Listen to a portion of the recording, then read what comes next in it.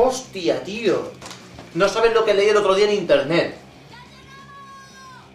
Resulta que hay un foro de estos de frikis que tiene un hilo que comenta modos raros de masturbarse. Tú sabes los pajeros que son estos frikis, ¿no? El caso es que el tío, que el forero se llama Don Cojón, resulta que se follaba a la novia por el sobaco. Se la metía en el sobaco cuando la tía tenía la regla y no le apetecía, le metía la polla en el sobaco. Se la follaba por el sobaco. Claro, bien lubricadito, el tío le echa unos gapos, tiene ahí todo preparado y se la mete. Porque no es plan de metérsela en seco en el sobaco, que es como una lija. Lo lubricas bien, porque si no te dejas ahí todo el rabo. Y el tío decía que le daba gusto. Y decía que era como follarse un coño. ¿Te imaginas que es el novio de tu hermana? ¿Que se la mete aquí? ¡Qué elemento el tío! ¡Qué elemento! Y a partir de ese día todos los del foro les llamamos follasobacos.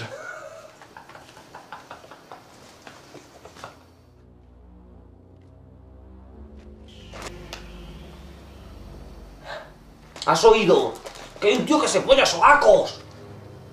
¿Sobacos? A ver si nos vamos a poner ahora tontorrones.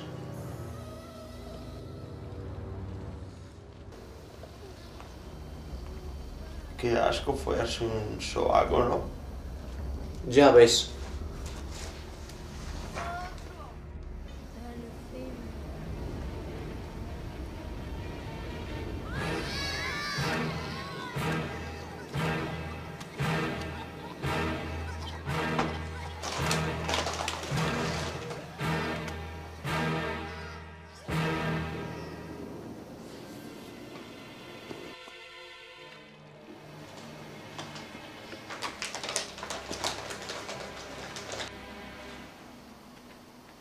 ¡Oh, mire, mi capitán! ¡Vamos, vamos, vamos, vamos! ¡Vamos! ¿Preparado?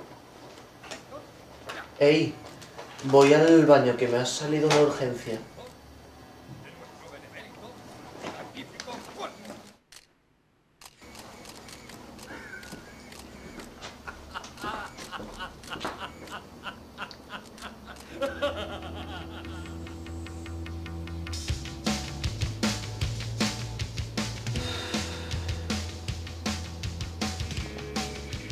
¡Ey, tío! ¡Ven rápido! Mira que sobaco tiene la actriz esta.